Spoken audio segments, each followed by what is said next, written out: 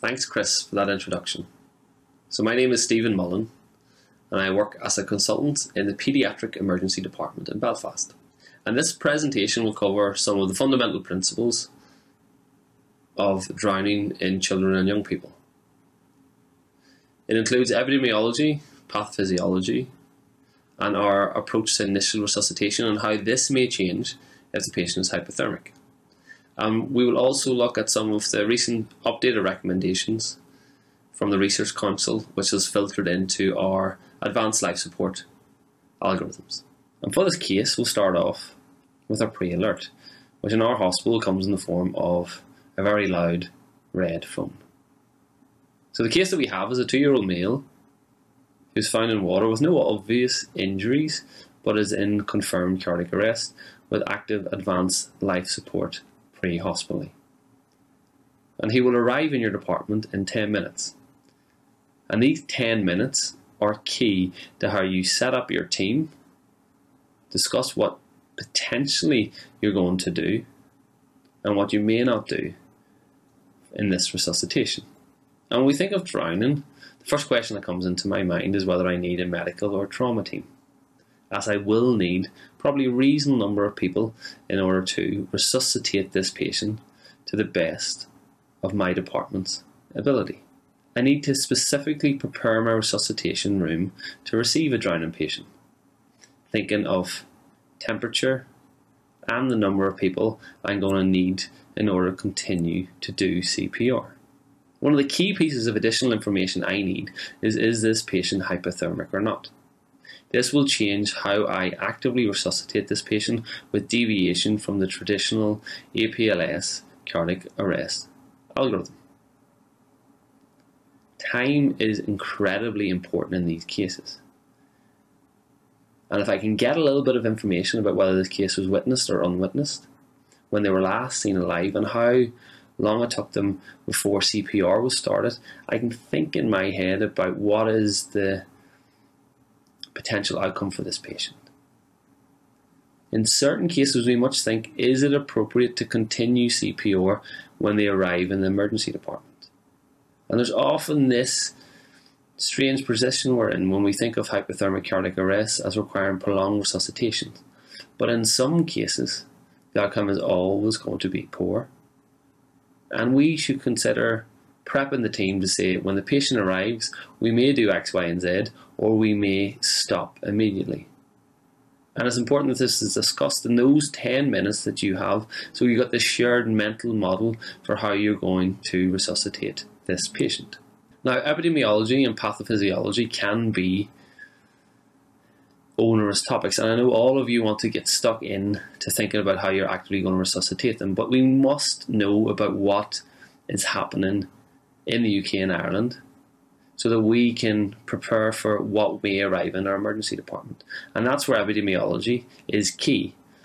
And pathophysiology is really important to understand the mechanisms of drowning, what the patients will go through before they arrive, and what stage we might see them when they arrive in our ED. In the UK, approximately 400 people die each year as a result of drowning, and an additional 200 take their lives in open or inland water. So overall, this is a relatively infrequent event in the UK, but one that we should be expected to see and manage well. If we look at the global data, the World Health Organization estimates about 250,000 people die each year due to drowning. And we must acknowledge that this is an underestimate of the true prevalence. If we look at it from another way, it's responsible for 7% of all injury-related deaths. So it certainly is a global problem. If we look at some of the UK paediatric and young person caseload, one of the best databases we've access to is Tarn. And in their publication over a 2-year period, they recorded 46 cases with severe injury or an injury severity score over 15. Again, this underrepresents the problem, as they exclude all cases that died at scene. And there's also reasonably robust inclusion criteria, which means some cases wouldn't have fulfilled their requirements. And there are differences depending on the age of the patient, with those who are young being very little difference in terms of gender and supervision playing a huge role. And in our older population, it's much more young males who are affected.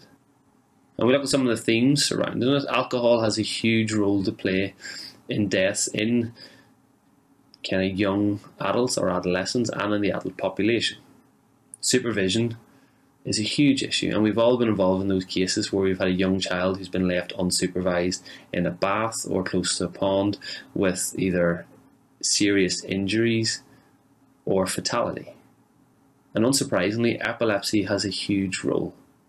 And it's up to us on discharging patients with first presentation of epilepsy in order to make sure that these children and young people are educated around the dangers of epilepsy in water, particularly around bathing and swimming unsupervised.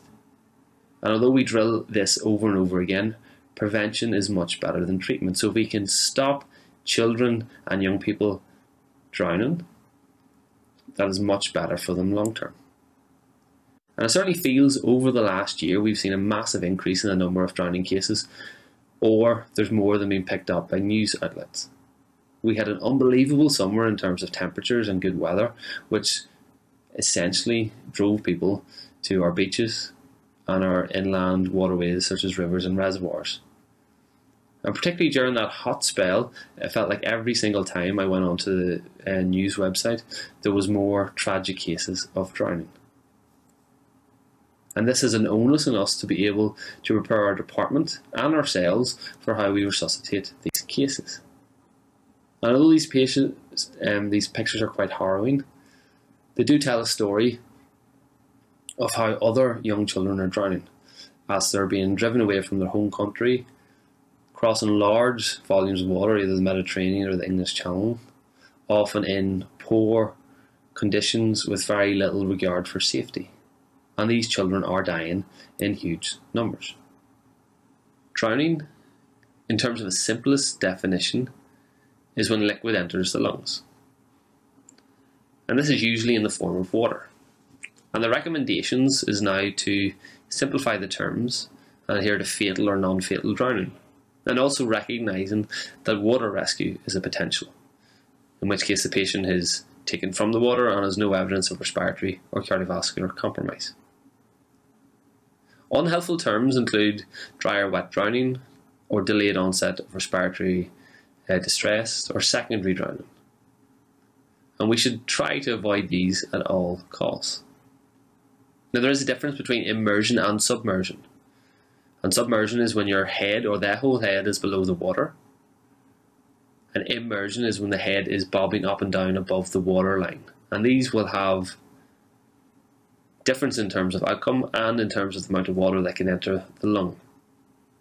And while there is pathological differences about how salt water and fresh water cause damages to the lung and impair respiration and eventually cardiac arrest, these should be managed in the same manner. And it doesn't really matter in how I resuscitate a patient whether they've drowned in salt or fresh water. Your physiological response to water can depend on temperature. And whenever we enter into cold water, we can get this hypothermic or cold shock. When we start to shiver, we may increase our respiratory rates, we may peripherally start to shut down, and this can last for a variety of duration of time depending on how your body has been primed to it. But if we have a submerging injury where our head goes underwater, we have this usually breath holding reflex where we stop breathing, usually associated with tachycardia, but can be associated with bradycardia as well. After a period of time, the high CO2, low oxygen levels will trump this diving reflex, prompting us to inhale. Water enters into the upper airway, we get laryngospasm, which is there to prevent water entering into the lungs. Again, this only lasts a period of time before that spasm release, and we get a massive influx of water into the lungs, which can result in removal of surfactant, further respiratory impairment, cardiac arrest, and death. And this period can happen from seconds to minutes and will vary depending on individuals. So let's bring this back to a clinical point of view about how we're going to prepare. And we've already mentioned the case, but just to go over it again, is a 2-year-old male who has found submerged in water, no obvious injuries, has ongoing resuscitation of cardiac arrest, and will be there in 10 minutes. And drowning is one of those cases in which we can have unexpectedly good outcomes despite the history and the presentation that's in front of us. This was something that I saw on Twitter in the last few months with a pre-hospital crew who were called to a cardiac arrest. And this arrest involved a 4-year-old boy who drowned in a pool, and this was witnessed on CCTV camera with a downtime of 8 minutes. He then had advanced life support performed for 10 minutes before they got ROSC. And not only did they get a pulse back, but also this patient had an excellent neurological outcome. So hypothermic cardiac arrest can have particularly good outcomes in certain circumstances. And in this case, we had a 2-year-old girl who had a submersion time of 66 minutes, which was witnessed, who was profoundly hypothermic with a temperature of 19 degrees on arrival to the emergency department, who had 2 hours of active resuscitation, including the use of ECMO or extracorporeal membrane oxygenation, and not only survived, but did so with good neurological outcomes. And this challenges us and makes us think of those cases which have hypothermic cardiac arrest, that there can be a good prognosis despite all the odds that may be stacked against us. Now, it's important to share this information with your team. So talk about it before this patient arrives. Is this patient someone that we're going to do prolonged resuscitation based on the information that you have? What equipment do I need in place in order to perform this resuscitation? Do I have the use of cardiac bypass or ECMO on site, and would they use this in a pediatric or young adult? Get that plan in place. So when the patient arrives, I want A, B, C to happen initially, and then I want you to feed back to me so everybody's got that shared mental model that they're working towards. And before that patient arrives, try and assign either you or somebody else to get additional information which will help make decisions about how you're going to resuscitate this patient. So try and gain some additional information to help you run this resuscitation and clarify, first of all, what was the exact mechanism of injury. Is this simply a drowning case, or is it also associated with significant trauma? Get some information about the temperature both of the patient in whether this is going to be hypothermic cardiac arrest, and of the water may have implications on how long you're going to run the resuscitation. We know those patients who are submerged in truly cold water, so anything below 6 or 10 degrees, can have some neuroprotective effects from this. And this is particularly true for young children or small adults. Whenever the water enters into the lungs, the heart cools, which slows the blood circulation and results in the temperature around the brain decreasing quite quickly. And as mentioned in the initial case, there's been some good survival for prolonged submersion times in hypothermic patients, up to 66 minutes. Well, this event has been witnessed, and the duration of time in water is incredibly important.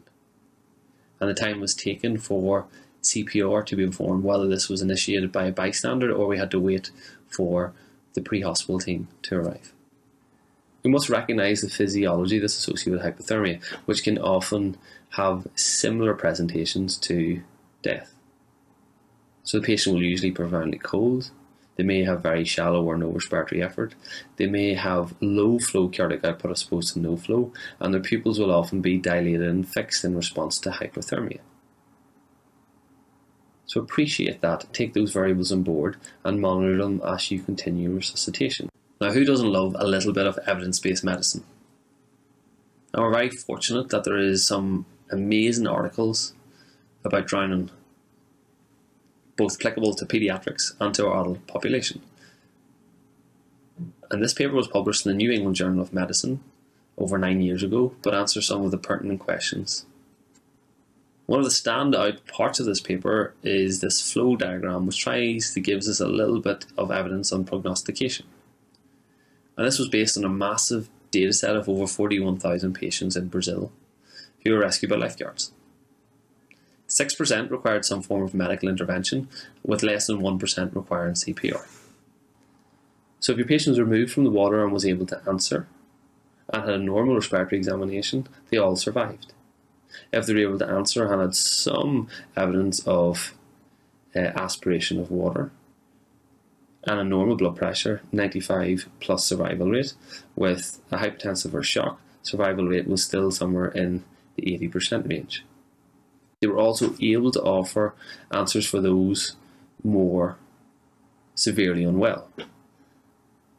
So those who had an absent pulse, who were submerged for over an hour, and who had obvious signs of death, none of them survived. And again, this has implications for how we may manage our department. If we know the submerging time was 2 hours, we may decide we'll look at the patient when they arrive and stop. For those who had an absent pulse, who had a submerging time under an hour, had no obvious physical evidence of death, their survival rate was between 7 and 12%. And those with a pulse who weren't able to answer but had a pulse present, their survival rate was between 50 and 70%, depending on some other parameters. When we look at some of the paediatric specific data, I think this is an excellent article published in 2012 in the BMJ of a study that was performed in the Netherlands. And this is specifically looking at children, so under the age of 16, who had a core temperature of less than 34 degrees and who had confirmed arrest at arrival of emergency services at scene, and had over 30 minutes of active resuscitation. And these are the cases that we often worry about. So what will be the outcome for these cases? Should we stop when they arrive, or do we continue indefinitely? And this tries to give us some answers. So they had a total of 160 people who met their inclusion criteria, which is quite impressive, of which 30% were discharged from hospital, with 10% having good neurological outcome at 1 year. Of the 160, 104 had ongoing CPR on arrival to the A&E department, equating to approximately 65% of the population. And there's some excellent figures which offers us analysis of specific variables. So unsurprisingly, the longer duration of CPR, the poorer the outcome. So anyone over 30 minutes of CPR had incredibly poor outcomes in terms of death or long-term neurological outcome. Interesting to know, there was no statistical difference when they compared winter, where the water was colder, and in the Netherlands the water can go between 0 and 8 degrees in the winter compared to other seasons. And there was statistical significance in terms of presenting rhythm. Now, for most cardiac arrests that come through, if they've got a shockable rhythm, the outcomes are better. The opposite seems to be the case for hypothermia. Whenever if you present with bradycardia or asystole, there seems to be a slightly preferred outcome as opposed to VF. And often in the hypothermic patient, these VF patients have shock refractory arrest, and this may prompt you to think of ongoing CPR or the use of extracorporeal life support. They were able to provide some really good data on whether basic life support was performed at scene, and if it was delayed for over 10 minutes, the outcomes were incredibly poor. So we need to educate our population that if we remove patients who are in active cardiac arrest from the water, we need to start CPR straight away in order to improve some outcomes. So there's other variables associated with poor outcomes, including ongoing life support on arrival to the A&E department, low pH, so anything less than 6.8, or an elevated base excess. In this group of 160 patients, 12 were offered ECMO, none of which survived. On the back of this and other studies, APLS or ALSG is able to offer some advice on prognostication, which you can easily access from their website or having a look at this slide. So let's bring it back to the resuscitation room. So we talked about how key preparation is, that we all should have this shared mental model and that we're ready for the patient arriving.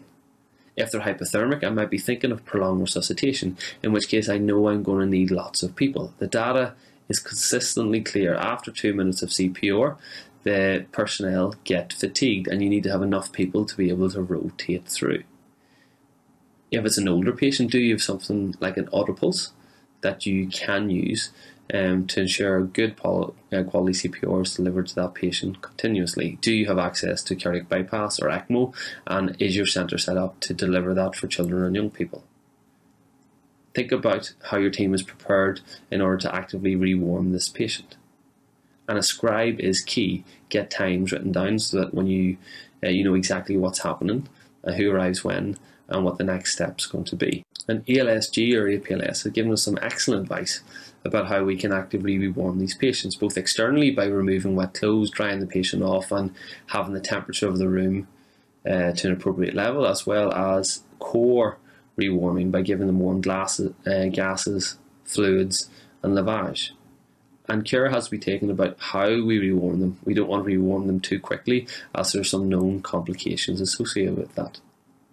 If the patient is normothermic, as in over 35 degrees, you follow the normal pediatric advanced life support algorithm. If they're hypothermic, as in less than 35 degrees, there is some variations. And this can often throw people off, as it can be difficult to remember. So either simulate this regularly or have access to this information in your resuscitation room in order to cognitively offload those changes to somewhere else. So remember, less than 30 degrees, no drugs, and only 3 shocks. Between 30 and 35 degrees, you can give drugs but double the spacing, and you can consider doing shocks. So if they've got VAF or VT, you can continue to give your shocks as you would normally do so. Above 35 degrees is normal cardiac arrest algorithm. There's been some recent change in guidelines by the Resuscitation Council in the UK about how we undertake resuscitations in advanced paediatric life support settings, with some specific criteria or recommendations for those who are in hypothermic cardiac arrest. So one of these is that we can consider using delayed or interrupted CPR, and the other one is consider sending these patients to centres with extracorporeal life support or ECMO. When I looked at the delayed or intermittent CPR, this was really a new concept for me. And when I tried to find any sources about it, this seems to be the paper that the data was taken from, which is a 2014 paper published in Resuscitation. And the data seems to come from 3 cases, a 29, a 42, and a 57-year-old, where the rescuers weren't able to remove the patient from the environment, such as a mountain or a river, while continuing CPR, and decided in that instance the most important thing was to move the patient and stop CPR. Whenever they were removed to a more suitable environment, active resuscitation continued, and all 3 patients had a good outcome. For me in the emergency department, this probably has little benefit, in that I should have the personnel and staff required in order to actively resuscitate this patient and continue CPR. It might mean in certain circumstances that gets to prioritise while I do other things, but my plan would be to continue CPR in my emergency department. But it'll be interesting to see if any other data comes through about this. In terms of extracorporeal membrane oxygenation or ECMO, there is some good adult and paediatric data looking at improved survival outcomes. So out of hospital cardiac arrest in the UK, survival figures are about 7%, and with some of our Scandinavian cousins, these out of hospital figures are up to about 14%. With the use of ECMO in certain circumstances, in targeted populations, your in-hospital cardiac arrest survival rate can go up to 54% for decannulation and up to 40% discharge, which is incredibly impressive. Survival isn't the only thing that we need to be aware of, and good neurological outcome is important. And this is a publication in 2019 which answers these questions. Again, it's a small population involving paediatric patients with only 61 cases, of which 41% survived to 12 months, and a third of which had good neurological outcomes. A lot of these cases were post-cardiac or had specific complications, so therefore the time in order to get ECMO initiated was short. And my feeling is that this enhanced survival rate is really, and these recommendations, is pushing us to develop these services to see if we can get similar results from those who die pre-hospitally or arrest pre-hospitally. So when I'm leading these resuscitations, I treat them as a trauma and have my team prepped and set up accordingly. When the patient arrives, reconfirm that they remain in cardiac arrest and continue CPR. We look and ask if there's any catastrophic hemorrhage. While the patient is being intubated early, we also have a member of the team stabilising the C-spine. Someone assesses breathing, looking for alternative pathologies, particularly noted if there's any accessory noises when the patient is being bagged. It's often very difficult to establish access in these patients due to them being shut down and or hyperthermic. So therefore IO access is useful, and usually 2. One to allow the administration of fluids if required, and the other drugs. Think about rewarming that patient and remove any wet clothing, and to try and rewarm them externally and also increase their core temperature. While all this is happening, someone may be considering doing a secondary survey looking for other injuries which may help explain why the patient is so unwell, or alternative pathologies in line with our 4 H's and 4 T's that we're well versed in.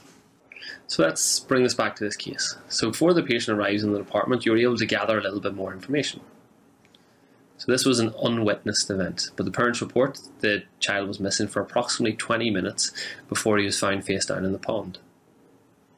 The bystanders who removed him from the water were unable to provide CPR, despite prompts and advice from their emergency services. CPR was started on arrival of the pre-hospital crew, which was 15 minutes from when he was removed from the water. When he arrived to your A&E department, he had ongoing CPR, which was already 30 minutes duration, and one of your maids in Regis managed to get a gas as soon as they arrived, which shows an initial pH of 6.8. So let's talk about our arrest management of this patient. So we followed the trauma algorithm. There was no catastrophic hemorrhage, which would be expected in cases like this. We had the patient intubated by our anaesthetist, who was using warm gases and was prepped to do so, so there was no delay. We immobilised the C-spine, given that we weren't 100% clear on the mechanism of injury. The patient was ventilated, and we got IO access. 2 done quickly, and we're given warm fluids. Our sugar was normal. Our pupils, which were fixed and dilated, which you remember may be a consequence of hypothermia and not solely related to an intracranial pathology or poor outcome. And the temperature of the patient was noted to be 32 degrees. We continued active rewarming. And as we continued this process, after 2 rounds of CPR, we got a pulse back. And in this case, the PICU team arrived and took over care. And the rest of this case will be discussed with my colleague, Dr. McVeigh. Thank you very much for listening, and happy to answer any questions at the appropriate break.